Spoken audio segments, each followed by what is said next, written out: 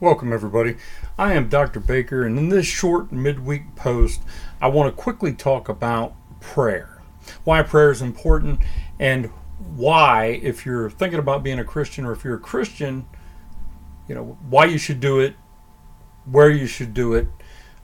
So, like I said, we're going to be brief about this. This is just a midweek post. So, why do you want to pray? Well, for one thing, you need to pray to develop a strong your spiritual muscle. Also think of it like spiritual currency that you have in a savings account.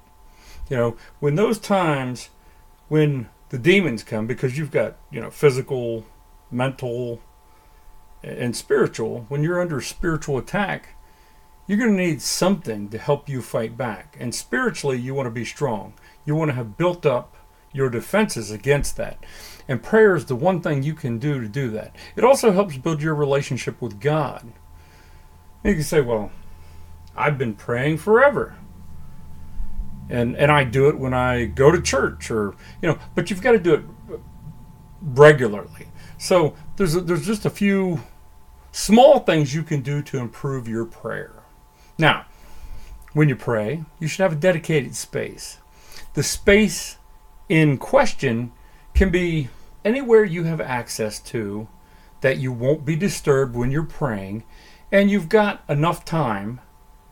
And I'm not saying you've got to pray for 15 minutes, 30 minutes, an hour. That's up to you how you decide to pray, but make it quality prayer time.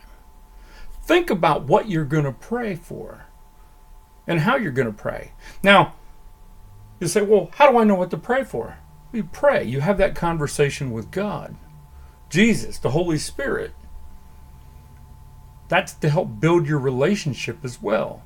Now, there's some who are immature and young, like a baby, a youth, in prayer, and there's others who are more mature. As you grow in prayer and you're more mature in prayer, you can have your prayer space, and you'll do that as a routine. It'll become just a routine. You'll have your space. You'll grab what you need for your prayer. You'll go sit there so you're not going to be disturbed. It's comfortable. It's safe. And you'll pray. But as you mature, when you're out and about in your daily lives, you'll notice yourself starting to talk to God as you mature in it. That's not going to happen right away. Some people won't do it at all. I do it all the time. All day long, I am praying and talking to God. Some people are going to say, well, I'm not a Christian, but I'm interested in how do I start praying? Well, in the Bible, it actually gives you the Lord's Prayer. That's what you want to focus on if you're just starting out. Just make that simple prayer. It can be simpler than that if you need to. Ask him, just pray. Lord, this is my first time praying. I want to get it right. Please help me understand, so we can build our relationship. It doesn't have to be complex, but you have to start it. That's a key. You build on it from there. Use the prayer, the Lord's Prayer in the Bible, and use that as a foundation to get you started. It will grow. It will grow. Some people might be a little frustrated in it, but it'll grow. When you need it, when you're under spiritual attack, it'll be there for you. You'll have that currency in your spiritual savings account. Now, that's all important. And you say, well, it's not going to do anything for me. Some people are going to say that. Well, it will.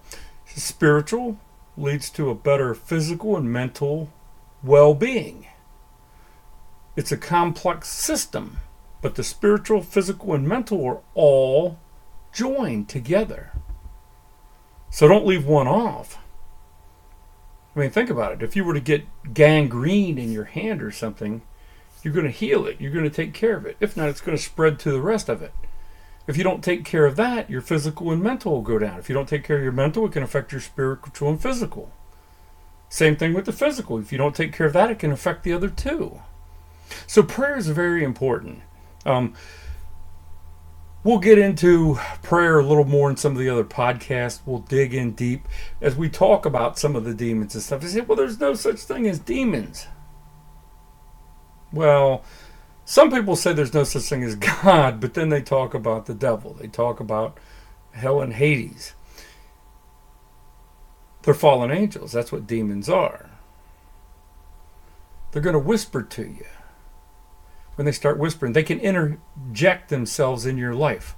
Not necessarily directly in your life. They may reach out and have a hold of one of your family members that may try to slide into, impact you negatively. There's a lot of different ways. It could be friends. It could be work.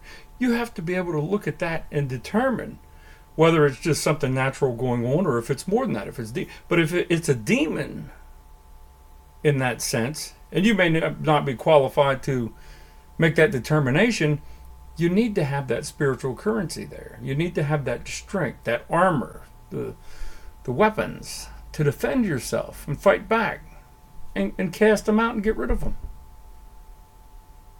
But prayer is a good thing. You should be doing it, I say, at least once a week. I do it every day. But starting off, if you're just new to it, pick a time.